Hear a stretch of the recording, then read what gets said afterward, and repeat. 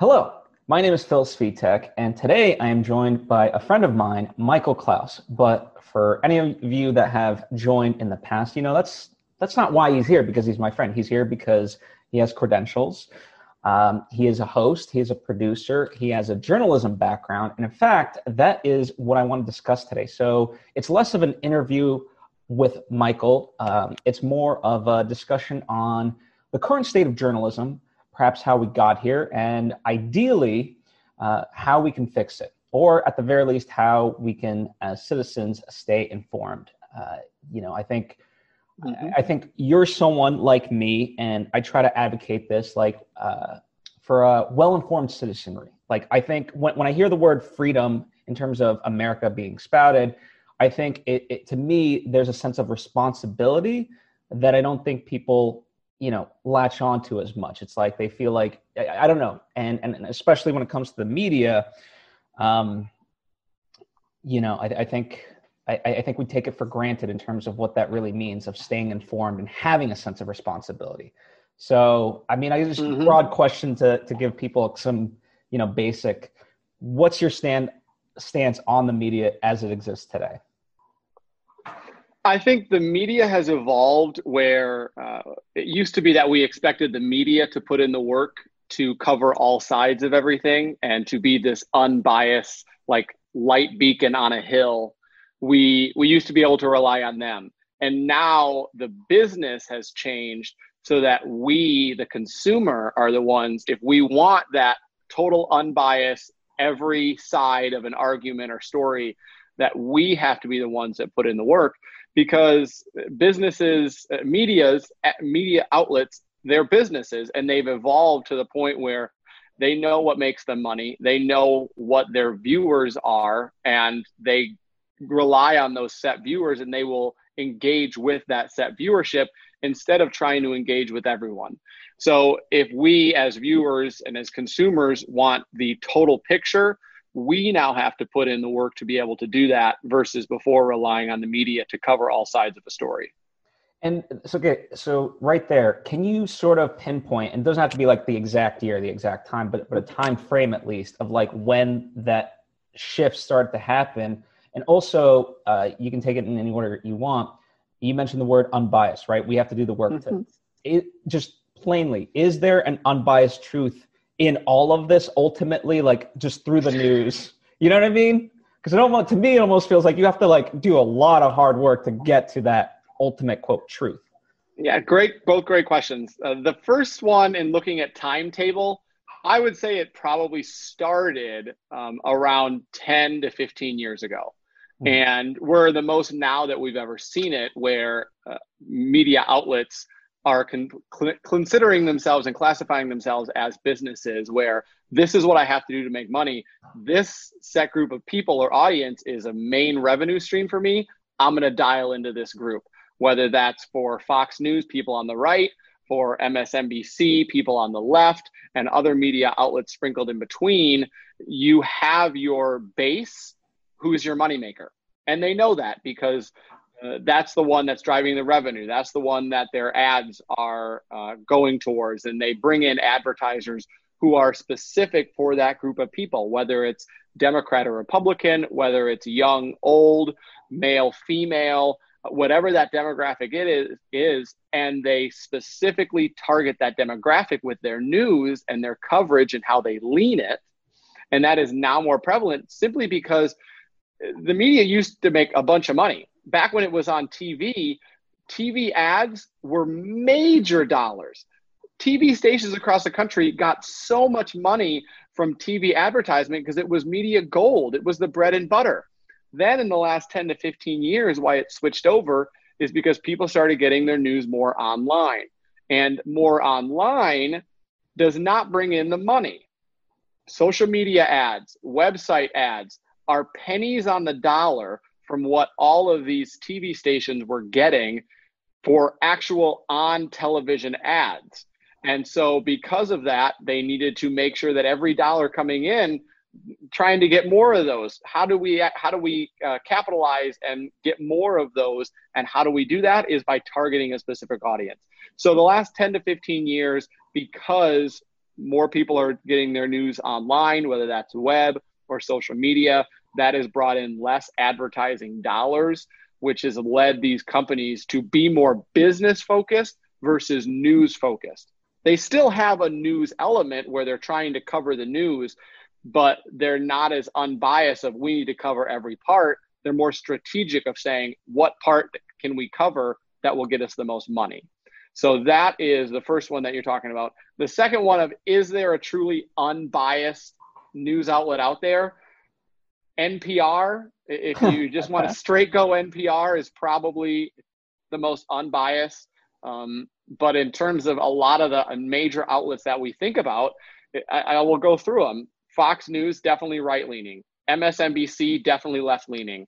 I would say far left for MSNBC, more far right for Fox, especially because they have their shows are not necessarily news shows, they're commentator shows, which is a whole other subject. Of people look at Fox News and expect for it to be like a news broadcast.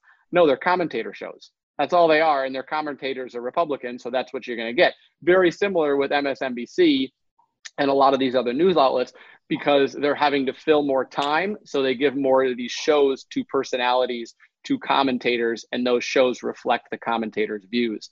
NBC, ABC, CBS, I would say lean left a little more. And then those are your main cable outlets, but then you have your online Twitter. So who are you following on Twitter? Are you following the Fox News or the conservative ones, or are you following the Huffington Post and what content they're putting out? And that's where I say it really is now on the consumer, that the consumer is the one that has to say, I'm not just going to check one outlet to get my news. I'm going to think of a story that I want to get, and will, very broad, the election. And I'm not just going to get my election news from Fox News. I'm not just going to get my election news from MSNBC. I'm going to get it from both. And then I have to be the one that says, which of these do I think is more accurate? Which of these do I feel like believing? And there's parts of both that are going to be true. And we have to now be that filter for ourselves, whereas the media, traditional media, used to be that filter. It's interesting to me, as I kind of trace it back, as you're talking about 15 years. One, I like the rise of social media, in the sense that obviously, I take a video, I can post it, and then let's say you now see this tweet. All of a sudden, now you're retweeting with a comment of like, "Hey, CNN, why aren't you covering this?" So it's that old like, now you're tipping them. Yep. And not only that, by you showing your hand, ultimately in that sense, like you could, let's say just you tag the left-leaning ones. Now it's like, okay, those are the ones that have to cover it. Then, in a sense, I imagine like now Fox then responds to the left-leaningness of whatever that news piece is, and it just kind of goes in that way. So it's like curated with a feedback loop from the people in a weird way, without that journalistic integrity of like, okay, let's get to the real source of it. And you made a great point, Phil, of who is a journalist nowadays. Almost all of us are journalists. We're reporting on news. You can get a video and be able to post that. You can have an experience of your own and be able to share that on social media. And technically, I would say that makes you a journalist. So when I'm talking about who are you following on social media that you're getting your content from, I'm not even just talking about major organizations and outlets. I'm talking about celebrities. I'm talking about friends that you follow and what content they're posting, what content they're sharing. You have to be able to have that balance of both in your life, because otherwise you're only going to get one side or the other. Yeah, no, I agree. And I mean, here's where it gets even more difficult. So I speak multiple languages, and I try to also, even if I didn't, let's say just taking English, I'll do a Google search, and I want to get the different opinion, but because of like my pre-established preferences, it's always trying to skew me in that sort of weird feedback loop. Mm-hmm. And what's weird is, even in spite of me even just trying to do various searches to try to get to a different perspective forcibly, Google, or I imagine this is like some other search engines as well. It's not almost like, it's like not letting me. I'm hitting a wall, and I like to get to that side that is different than my, let's say, initial reaction would be, it's not at work. It's almost non-existent in a sense. And it's like, it's very hard. And like, you know me, like I'm not like the most tech savvy, but I would pretty much like compare it to most Americans. I would say like I'm above average in terms of tech savviness. Mm-hmm. So that's alarming in a sense. I don't know.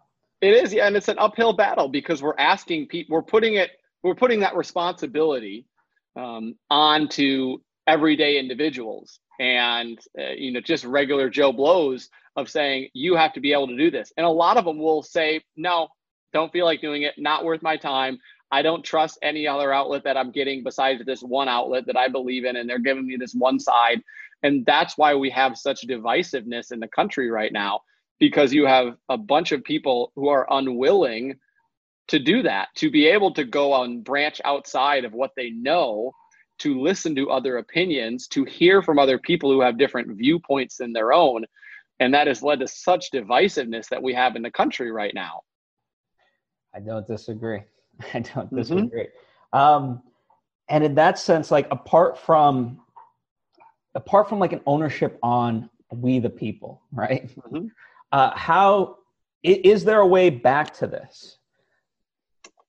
To having that integrity. Ooh. Like, I mean, in a sense, like I think it's going to have to really take out of the box thinking. And that's the thing. I don't know what that solution is. One of the things I know you and I have both read, Trust Me, I'm Lying by Ryan Holiday. Mm-hmm. And I remember in there, he mentioned like newspapers, when they switched from like just selling, buy the newspaper and became subscription based. And then that was a kind of way, that was kind of the rise of the New York Times, and people they had the ability to then have a little bit more of a journalistic integrity. And I don't know, is it back to subscription based? I don't necessarily think that is the future right now, at least. I think I don't think we've hit rock bottom yet. So mm-hmm. I don't think people are scrambling for that solution. I don't know when we will hit rock bottom. Rock bottom I see is where it's so divisive that it's almost hard to live.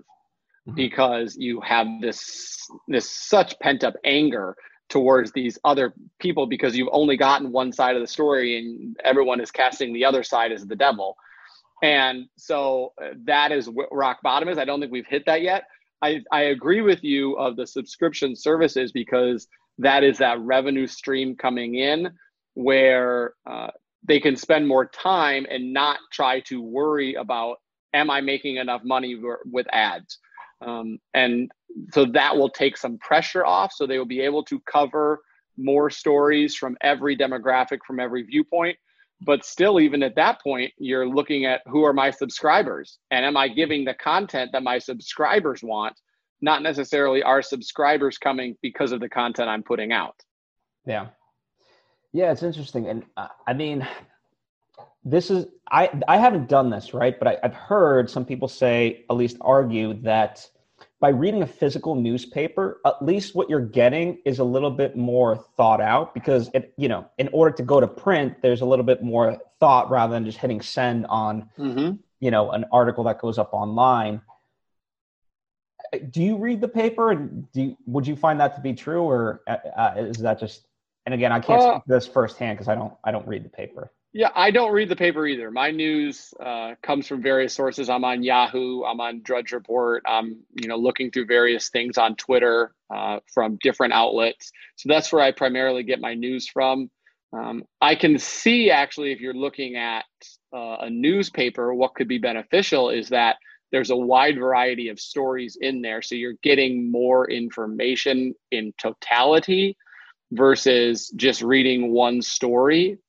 So that might be a benefit there. I don't know if there would be the benefit of getting more sides to the opinion. But it also goes in getting back to that book, Trust Me, I'm Lying.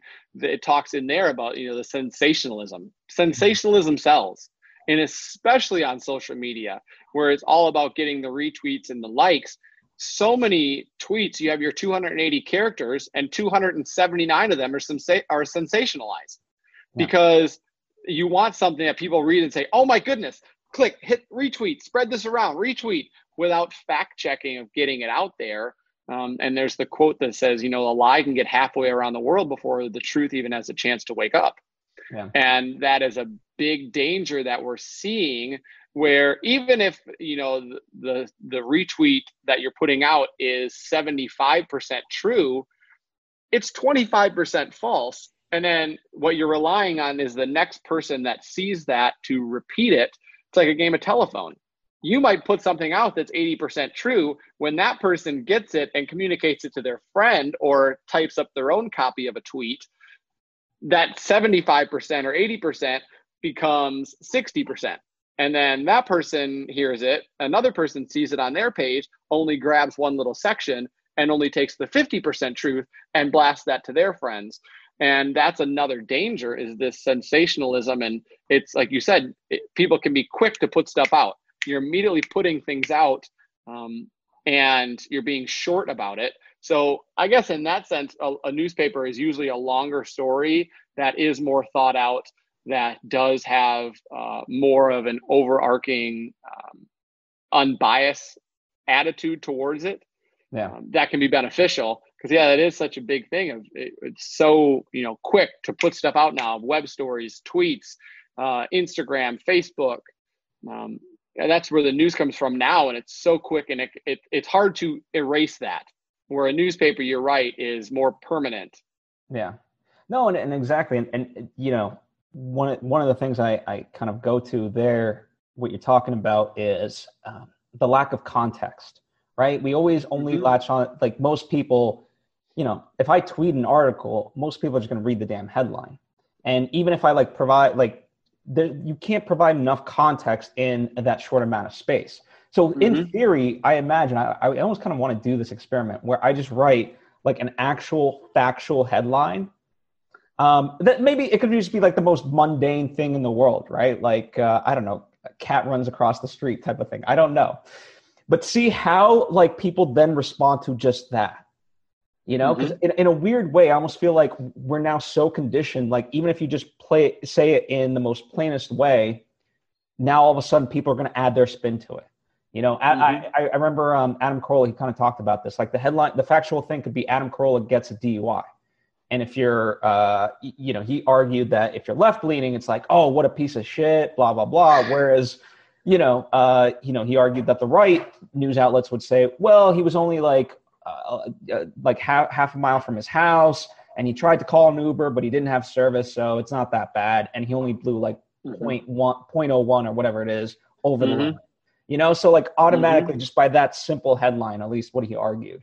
Do you find that people gravitate towards that? 100%. And when you said that, I thought of the example, I've told people this, of when's the last time, I say Twitter has killed the news. Because when's the last time people, it has, if you go on Twitter and you go even under trending or under things that are recommended for you, it'll give a headline and then a news article. And when's the last time that any one of us actually clicked on the article versus just keep on scrolling and hoping that someone else posted context of the article or quotes from the article? Because you don't want to leave that platform. It's a mental thing of, you want to keep yourself on Twitter. I don't want to leave to go to Yahoo's app. I don't want to leave to go to NBC's app. Even opening up another page, because it means I have to click out, and it's additional work.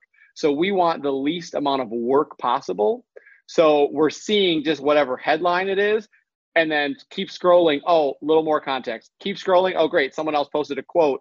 Keep scrolling. Oh, okay, I got the full story, you think, without actually clicking on the story to read what that full context is, which provides the details. Like for that, if it was a DUI, the story would have the details of how far over the limit was he? What are the circumstances? How far from his house was he? Is this his first, second, third, fourth, fifth DUI?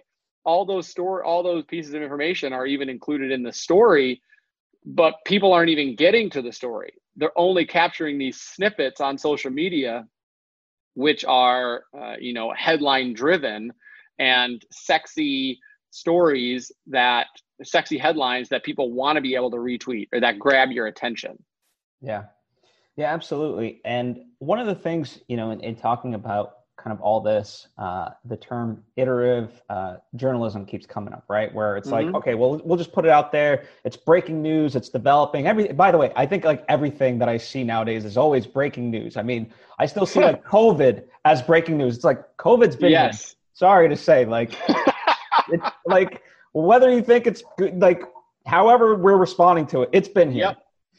So, but anyway, yeah, everything's a breaking news story. And that becomes like the veil under which it's like, well, if we get it wrong, we get it wrong because it's developing. So where do you sort of land on that? Because like, you know, the idea is like, oh, well, if you and I understand it's breaking news, well, we'll check back in to see like what the developing story is. And, you know, maybe it is that so enticing and that's what they're going for. If like you're just hooked there and like watching this thing, but you know, chances are most of us are not going to like stay tuned with the story till its logical conclusion, which could take weeks, if not months. It again gets back to what is sexiest. Breaking news sounds really sexy. Oh my goodness, it's breaking news. I have to pay attention to this. It's very important. And you're right, breaking news now can mean anything. A story can be going on like COVID and they'll say breaking news, or they'll put up the headline, developing story, new details, all of these things to be able to catch your attention, which again, everything that I'm saying, it sounds like I'm hating on traditional news and news media for what it's become. I don't hate it because I know that that's what they have to do to survive.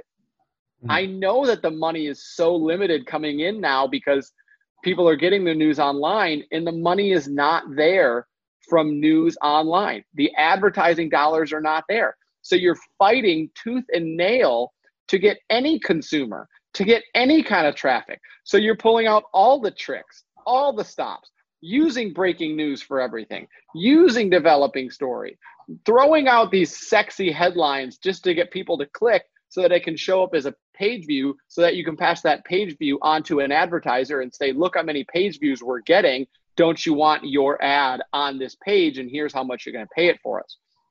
And that is the business that people have to realize.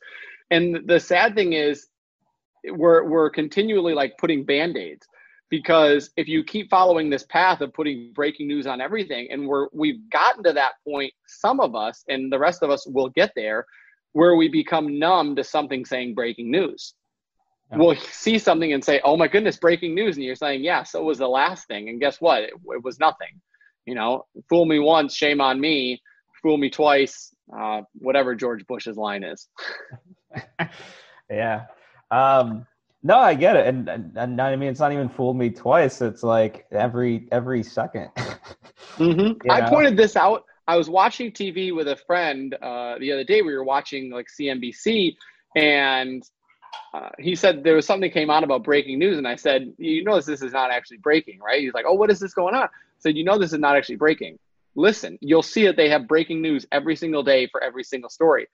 And about 3 days later, he said to me, there really is just everything is breaking news now, isn't it? I said, yes, that's what it is. That's the game that we're playing.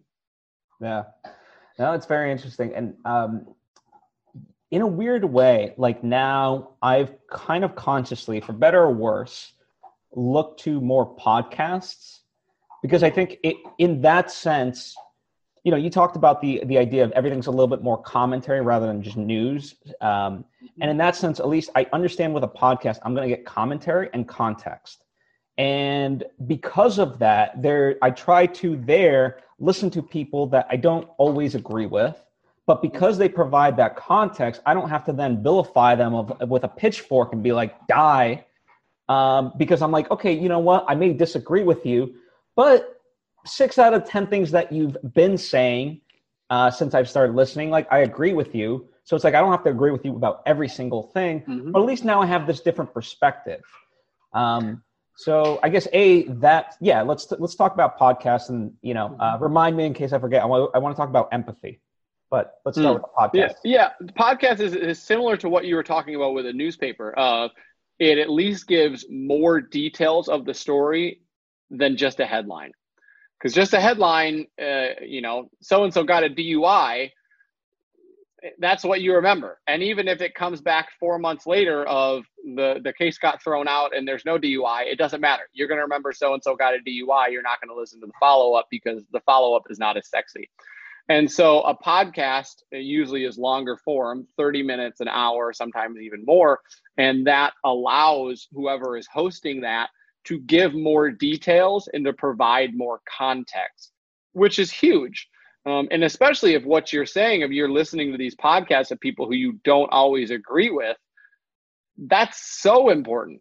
I tell people all the time, if you look around and everyone in the room everyone in your circle or in your room has the exact same opinions as you, find a different room, because you're not growing.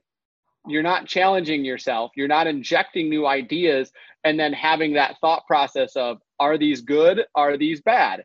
Let me try to weed these out. Let me challenge myself to think differently, which is what a podcast and different commentary can bring. Okay. I want to go down a bit of a tangent, right? A little bit of a rabbit hole tangent there. So when you say because I think there is a difference between being with people who obviously disagree with you. I agree with you there. But I also think it can get into that idea where all of a sudden people start hitting below the belt. Because then I don't think that helps. You know what I mean? Like, to me, I try to take it to the next level of like, okay, I want you to disagree with me, but rather than, saying, well, like, you're stupid and whatever, like, you're just being ignorant or whatever else. It's like, no, let's really talk about the issue. And perhaps this does tie into my empathy aspect. It's like, okay, understand where I'm coming from. Now see my argument and then use that against me rather than just saying I'm stupid. And then which will make me go, well, you're stupider, because then it just, the lowest common denominator just like goes lower and lower. Mm-hmm. So yeah, you have to be open to having dialogue. Mm-hmm. You have to be open to hearing ideas and being able to, again, digest them, take time to digest them, and not just say, well, I'm open to listening, and then like putting a steel plate in front of your face so that whatever they tell you is just bouncing off. There are multiple levels and steps to that of being open and actually processing that information and saying, I agree with you on this. I don't agree with you because this. And that will, all that does is better society. It betters yourself, it betters society, because the more we can listen as a society, the more we realize we're actually not that different. Mm-hmm. So, okay, here's the interesting part, right? It's one thing to have this discourse in person, which I think at least lends itself towards towards a more humane dialogue. Maybe not, but certainly on social media, I don't know. From what I get is this sense that people aren't looking for a dialogue. And it's weird to me because it's like you're posting it out there. So do you want me to like, why do that? Turn off comments, or if anything, if you don't want to have an actual discussion about this. You want the gratification. Social media is all about instant gratification and the endorphins and like how many likes can I get? How many retweets? How many comments? How many things can praise what I'm doing and back up what I'm saying? And you don't post on social media to get rebuttals. And because if you did, then you wouldn't post on social media. You don't put it out there so people say, oh, that's a terrible statement. You put it out there so people say, oh my goodness, I agree with you. Let's make this tweet go viral. Let's make this opinion go viral. That's why they post on it. It's terrible. But that's just the society that we live in. Of people are doing social media for clout. They're doing social media to get those endorphins and that satisfaction of people agree with me. What I'm saying is true. That must make me great. I'm great. Yeah, I mean, it's so interesting, and I just think back to this like one example, right? And there was this person that posted like at the kind of onset of the George Floyd, everything that was going on there. This person posted like a picture of Martin Luther King of like, never rioted, never looted, an American hero. And, I just respond back of like, well, that's not entirely true necessarily, like he was shot because people hated his outlook and whatever else at the time. And, the response I got was actually intriguing to me because it was like, well, people need to understand like the level of anti-Semitism in this country and whatever else. And I was like, okay, whoa. I think that's a great perspective that you're bringing in. None of that was conveyed in your like picture. So like, if anything, I'm actually rooting for you, but like, how was I supposed to interpret anti-Semitism in America with a picture of Martin Luther King saying like he never rioted, never looted it? Yeah. It just baffled me. I don't know. And there's not necessarily a question there other than like, it just still, I react to this today. And we're driven by money. So we'd be foolish not to be able to admit there is money to be made by a large following. And so people put out these sensationalized headlines, or they put out things to get massive retweets, to get a massive following, because you can make money off that following, whether that's on Twitter, whether that's on Instagram, whether that's on Facebook. You can get sponsorships, you can get ads, you'll be brought in for jobs. And so the more how that process works of getting that sponsorship is sponsorship comes from following. Followings come from you posting things that get retweeted. You get retweets from things that are sensationalized. And so what can I post that's sensationalized, which will get me the followers, which will get me the jobs, which will get me the sponsorships, which will get me the money. And so I even think of this, the biggest example I can think of recently is, and I forget his name, he posts a lot of stuff on Twitter and on Instagram. He's more liberal leaning, and he posts a lot of stuff that's sensationalized and like negative, fear-driven stuff. And he had posted on Twitter something about congratulating Kamala and Joe Biden. He's like, I'm so excited that there are nominees, And people dug up tweets from like 2 years ago. He said, if there's two people that I would never vote for, it's Joe Biden and Kamala Harris. Yeah. And people said, what is this? And it gets done on both sides. This is just an example of someone on the left who was doing it, but someone on the right does the exact same thing. It's why Ted Cruz, who bashed Donald Trump 4 years ago, is now like praising Trump, because you're getting these people behind you, and it's all about what am I saying right now? What viewers and people can I engage with right now to add to my following so that I can get bigger, so that I can get better jobs, better sponsorships, and more money? Well, I mean, there's an important point, I think, to be made. Like, I do think people can change and have the ability to change, but I think you have to also contextualize it in that way. Again, the word context, it becomes a little bit harder because, like, you know, there's people I've disagreed with and disliked, and I'm like, you know what, not so bad. Maybe I've changed, maybe they've changed, maybe a combination of the two. But then something kind of a more kind of poignant thing that I do want to discuss. It's interesting to me in the climate of today, like with cancel culture, I almost think it becomes antithetical to gain a following, because it's like, what is this all worth? Because it's like, the more, in a weird way, it's like, I fear that we're going to get to a point where most people that would be, let's say, in government or journalists are going to be like, fuck this. I'm not dealing with this shit where like I try to do one thing and then all of a sudden it's fucking mob mentality to cancel. Like, no, fuck this. And I fear that like the people that, okay, not everyone, listen, at the end of the day, we're all human. So not everyone's going to get it right. But you know, even the person, let's say that anyone else, like, you know, 99.9% that would be perfect. But if that, like, they get caught on that 0.1%, all of a sudden now we're throwing pitchforks at them. Like, that worries me. And why do you think our two main candidates for president are Donald Trump and Joe Biden? One who is a reality star constantly seeking fame, and the other is a politician who's been in office for almost 50 years. Like, there's no surprise on that our candidates are not better. Even look back to 4 years ago, I think we all agreed of like, if there was a great third option, we would have loved to take it. People voting for Hillary were doing so because they didn't want Trump to win. People voting for Trump were voting for Trump because they didn't want Hillary to win. You're not voting for someone because you really like them, because you're exactly right. We've gotten to that point with cancel culture where the best people will look and say, I'm not subjecting myself to the public fame. I'm not subjecting myself to people digging up and misrepresenting everything that I've ever done and my intent behind it. And that is playing a role. Again, to look at who we have as candidates the last 4 years, there's no surprise on that, because you have to be a certain amount of egotistical to be able to do that, or at least a lot of people are. Yeah.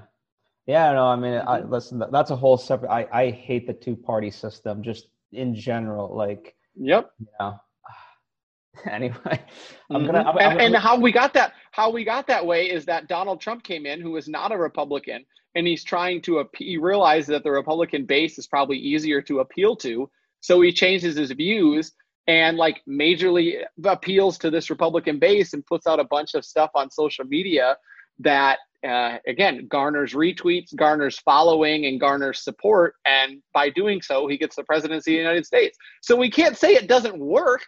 We can't say that the strategies that people are using, where you're putting out sensationalized content, you're building up that following, you're using that following to achieve something and then becoming something, we can't say it doesn't work, which is terrible, because we would love to say, hey, guess what? The sensationalism doesn't work. We need to get back, to bring this full circle, we need to get back to that traditional news media. We need to get back to this total unbiased, like, be kind to everyone, be the best friend of everyone, and report the facts honestly. We need to get back to that. But the issue is we're seeing the reverse of that work so well. And so why would people change? Why would Donald Trump change who he is putting out information every single day that's, takes jabs at people and riles people up? Same thing with politicians on the left. Why would they do that? Because they're seeing that it's working. AOC is doing that every single day. Why? Because now she has, let me go to the tape here. AOC on Twitter now has several million. We'll get the number. I like how you said tape. We'll go to the tape. 8.3 million. Whereas like 2 years ago, she had maybe a couple 100,000. But now she has 8.3 million. What can you leverage with 8.3 million? Probably the same that Donald Trump is leveraging with his 85 million. Yeah. And so that, like, it gets back to like this failure of media. It comes full circle with, again, who is a journalist? In this case, you could say Donald Trump is a journalist. You could say AOC, Alexandria Ocasio-Cortez, is a journalist. And they've used that new media platform of putting out sensationalized stuff to build up a following, to make money off that following, to be able to achieve something. They've used that new strategy and it's worked. And so the challenge is, how do you get these people to go away from it when they're looking at it and saying, this has made me, gotten me everything that I've wanted? Yeah. Well, it's interesting too, to me, the idea of just media in general. I don't, I'm not necessarily going to argue the causation. Perhaps it's more of a correlation, but I do look at reality TV and just kind of how that's gone. And like, in a way, I don't have like any facts in front of me in the sense of like who's watching. Are people watching more reality TV versus other stuff? And what's the word? Well, whatever. Just based on my firsthand experience, I feel like a lot of people are just watching. I don't know.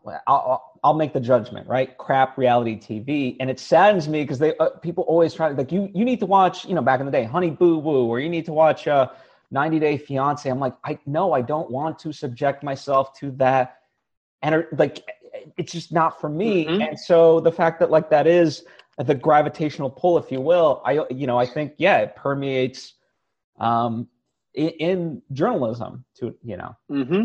It's what can get you the most followers, and especially because so much money is now on. So like, people realize social media is the driver. People are not going to specific websites every day. How do they get to websites like Yahoo and NBC and CBS and Fox News and MSNBC? They get there through portals like social media, like Twitter, like Facebook, like Snapchat. And so to get people to your website, you have to be able to have a good portal. Your facade that you're putting out there has to be good, because you're connecting the consumer to the website through your social media. And that's what a lot of big companies are doing. And again, it works. It works fantastic. It's why so many different outlets, they put out great content, or just addicting content or shareable content on social media. because it builds up their social media numbers, and then they use that to be able to drive website traffic. You use this platform, this social media, to drive people to whatever you want, whether that's a show, whether that's an article, whether that's your website, whether that's an event that you're putting on, a personality, whoever it is. This social media has become the portal where you now have your consumers coming here and then being directed out, because the consumer will not just straight go to the end result. The consumer's not going to go to the website. The consumer's not just going to find the story likely on Google or just going to a page. They're not going to find out about the event just by straight going to the event. The middle is that social media, which is the portal, which consumers are now going to get to these various locations and being driven there. Yeah. If that makes sense. No, it does. And in a weird way, I feel like we're obsessed with top 10 lists. And I want to get your opinion on this, because like every time that does happen to me, at least let's say like out of the 5 stories that would be suggested to me, at least 2 of them are like, you know, top 10 lists or whatever of like, you know, top 10 fails from celebrities, or, you know, top 10 movies, like whatever top 10. It could be salacious, it could be praiseworthy, mm-hmm. But regardless, it's just going to draw tension, because I mean, certainly that's why, like, you know, you look at like Oscars, what do they call it? Oscars winning tables or whatever, you know, like the betting stuff. And it's like, it's driven by that idea of like, well, what do you mean First Man wasn't nominated for Best Picture? It was a great pick. You're stupid, right? It's just like, for some reason, everything just automatically mm-hmm. is intended to like cause this conflict. And it's like, we're talking about freaking movies here, mm-hmm. you know? Yeah. It's whatever can catch your eye. I even noticed this. This is an example. You'll notice on BuzzFeed has gotten away from doing top 10s. They'll do top like 7 or top 13 or top 9. And people will look at it and say, why top 9? Why not top 10? Well, I got to click to be able to find out why there's only 9 and not 10. Because it's whatever you can do to jar that person to click. Whatever it is that you're like, just rub them the wrong way so that they're intrigued enough to be able to jump on and to be able to do something with it. And what that does, like even with that top 10 of, why isn't this in the top 10?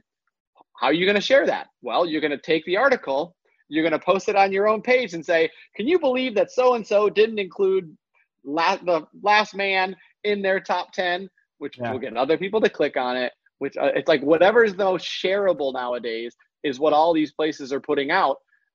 Including news outlets. I mean, that again, BuzzFeed does this all the time. You're noticing this from even more of these like traditional news outlets are putting out these type of stories and these type of articles that are the most shareable. Whatever is the most shareable content, we're putting it out there. And including now they've realized, you know, thankfully, which is the only, you know, positive in all this, is that positive content also gets retweeted a lot. So like good stories of soldiers coming home, good stories of communities coming together for a homeless man and buying him something. And these are viral pieces of content as well. So the one silver lining is hopefully you're getting some of that good news out. Even like John Krasinski had his good news show that pushed out good news, which people are craving nowadays because they've had so much of this sensationalized negativity that they're saying, I need something positive. What is positive? And so you're hoping that maybe some of that positivity gets injected and brings us all a little more peace and calm. Yeah, I mean, I think the thing that we've kind of tiptoed around is this idea of intention. You have to have an intention when you seek your news. And I think, you know, certainly I've noticed that like in the past, we'll just say quarantine, right? Whenever like during quarantine, I haven't been thoughtful of how I actively seek out the news, and then I'm just letting it bombard me, and then I'm going every which way, versus it's almost like a meditation. You have to set the time to do it, or gym practice for other people. You know, you're more of a gym guy than a meditation guy, but you know, you set that time aside and it's like, all right, now I've my mind's going to be clear and in the right headspace to, consume whatever's there, good, bad, indifferent, doesn't matter. And I can process it in a way versus like, because I and I'm guilty of it too. First thing you go on, you check Twitter and you're like, well, what the hell is this? I don't know if you've had that experience, but 100% every day. Yep. And there's some days I look and I'm like, not today, not even looking. I'm like, I'm turning this app off. It's only going to cause me anger to keep scrolling. How do we fight for the better natures of ourselves? Because like it's a weird thing, because we could do this with health. Like we all know, sleeping, eating right, exercising, boom, key to health. We know, okay, not checking your phone in the morning. Like these things. We're not dumb, and yet like we just fight our better natures. Like it's whatever. Yeah, I haven't. I go through this with myself where I say, well, I haven't checked Twitter in like 15 minutes. I bet there's some new information that I'm missing. I have to be able to get on there and look. And I regret it every single time. I think it'll come with being, like a little kid putting his hand over fire. Enough times you're going to get burned and say, well, okay, I probably shouldn't do this. I'm thinking at a certain point in society, we're going to get to that point and say, this is not healthy. I can't do this. I think it's going to be an individual experience for each person versus a totalitarian view of everyone's going to have it at the same time. No, I think it varies per person. I think there's already some people, like you're saying, of you and I, where we realize, hey, I can't do this to myself every day. This is not healthy for me mentally. It's affecting my mood and my emotions, and I need to limit it. And I hope that everyone else will be able to have that realization and have that self-control, because otherwise we're heading down this path of turning this on social media into this in real life.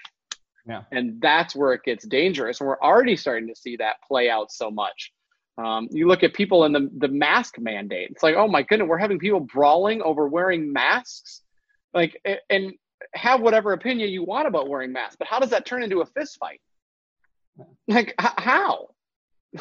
Yeah, it's very strange. And I think, the other aspect of it is, you almost say like to people, oh, well, if you're not constantly checking news, there's this thought that I'm not as informed. And what I found, at least, when I have the intention, not only do I process the information better, but I'm just as informed as I would be if I constantly was like checking the phone 24/7. And in fact, because I'm in a better headspace, I feel like I have stuff to contribute. Not necessarily like, oh, let me go post on social media, but like if you see an injustice or let's take the fires in California. It's like, okay, let me not be just freaked out about it. Let me make sure I have the things that I would need if there's an evacuation. Let me tell my friends, hey, because I went through this with my friends during the earthquake. They didn't have earthquake kits. I'm like, well, here's some links. You should probably consider always having an earthquake kit. Like, I'm not saying that to alarm you, but just, you want to be cautious. And so same thing, like, hey, I'm not wishing for a fire to be near you, but maybe something to think about. Like we learned from last year, the fires were much closer to LA last year. Hopefully that doesn't I don't want fires anywhere, but so yeah. Yeah, it teaches you to value your own time, which will make you more intentional in what you're looking at, and that will translate into you being more informed and being more of, here's what I need, and I'm going to go after what I need. Great. I need this. I need this. I need this. Great. Instead of the rabbit hole that we so often get into where you don't value your own time. And then you get on Twitter or Instagram or Snapchat and you look at it and say, oh, look at this. And here we go down this rabbit hole. And, oh, look at this. Here we go down this rabbit hole. And eventually you're 45 minutes in and you only meant to spend 10 or 15 minutes. And it's because you didn't put that time at the beginning of saying, this is a time that I have. This time is valuable for me. I need to be able to accomplish whatever I'm doing in these 15 minutes. So I need to be intentional in how I spend these 15 minutes. Well, that, also too, it almost goes back to like the 2004 election where it was like the height of vote or die. And everyone was like screaming like vote or die. But then in reality, it was like, well, how many of you that were screaming this actually voted? Oh, I didn't vote. Okay. So should you, I'm not even going to like suggest like so you die, but Yeah. the idea is like, okay, so you spent your time screaming at other people, but you didn't actually do the thing that you were preaching for in the first place. And now it's exacerbated as far as I see, as far as what I see with social media. It's like, again, that's why if I have that intention, I can receive it and do something for myself, but also do something that I actually am advocating for, rather than sitting back and being like, Michael Klaus, you need to do this. It lessens the chance of fake advocacy, which is something that I touched on yesterday on Instagram, where people think that posting something or sharing something or retweeting something is advocacy. And it's not. It's fake advocacy. It might make you feel better and raise your endorphins of saying, well, look at what Michael did. Michael just tweeted this out. Good for Michael. And it's saying, did you actually sign the petition? Did you actually go and vote? Did you actually find a solution or promote a solution to the problem that you're preaching about? Or are you just part of the problem eventually because you're a fake advocate and you're not actually solving the problem? And we have a bunch of fake advocates right now in the country and on social media that are pushing all these things and this and this and this and this, and then saying, well, why isn't this getting done? Well, it's because you're not moving the needle. All you're doing is just recycling the same old content and not coming up with solutions. And so I see that, especially, now looking at the thing I brought it up about was the Postal Service. We have a bunch of people saying, save the Postal Service. We need to fund the Postal Service. Fund. Why are we going to say that? And it's saying, what solutions are you pitching? Instead of just throwing money at the problem, why don't you look at solutions and say, okay, we need the Postal Service. Why don't we try to raise the price of stamps? Why don't we try to come up with solutions of maybe cutting back services in certain areas that are really just not using them to be able to save money, and trying to come up with solutions, and that will help solve the problem. And again, that gets back to, we're journalists. So why don't we all try to be able to put out news that is helpful and beneficial, and that will get us closer to a solution than constantly just recycling the same old salacious headlines and information that doesn't actually get us closer to where we want to be. Yeah. And so that brings it full circle of how what we're talking about with this news and outlets is that we are the news and outlet. Like, that's a responsibility that every one of us has by having a profile online of, we're sharing information that other people are coming to us for information now. And so we need to put out information that is good, information that is helpful, information that is beneficial and going to get us closer to the solution. Because otherwise, we're no better than all these other outlets that we're talking about of, well, why won't Fox News cover anything on the left? Why won't MSNBC cover anything on the right? Well, why don't you cover both sides and be able to put out information from both sides? The shoe is on a different foot. Yeah. Yeah, no, well, I think that's a good place to end. I mean, I opened it up with the idea that, freedom comes with responsibility. I like that Spider-Man quote, and I changed the word with great power. I changed it to with great freedom comes great responsibility. So. I like that. It's so true. The work now, and to bring it full circle, the work now is on us. As consumers, the work is on us to be able to educate ourselves and be able to spread that education. We can't just rely on the 5 main news outlets, national news outlets, to be able to give us information and we're good. Those days are gone. They're never coming back. Okay, we need to realize that. They're never coming back. Now, we as consumers and as citizens, and it's that responsibility that we have from the freedom that you're talking about, is that we need to do the work. Every one of us needs to be able to educate ourselves, be able to seek out information from different sources, from different places that have different points of view, be able to process that and be able to have discussions, listen to people, share a wide variety of ideas, and move closer to a solution. Because right now we're spending so much time in the middle and not putting things out that are getting us to a solution. We're just in this space, which is causing everyone to be angry at each other. And we need to get to here. find whatever it is that's going to get you here to a solution, which is going to make us all a lot happier, which is going to make society come together and realize that we're not that different, and is hopefully going to get some better people by 2024 to run for president than the two candidates that we have right now. Yeah, that's a whole nother subject for a whole nother day. But I appreciate your time. Hopefully you listening, watching, do as well. Hope you've taken a lot out of this. For more, to kind of, if you want to interact with Michael directly or just follow him at The Only MC on all social media, Twitter, Instagram, all that stuff. So check him out there. And I appreciate you. And if you'd be so, one of the things, like, I think you and I agree on this, we want to start a discussion. Like, this is not the playbook on how to live life, but so to that extent, I'm sure you have your own 2 cents. Write them in the comments section. Share what you think.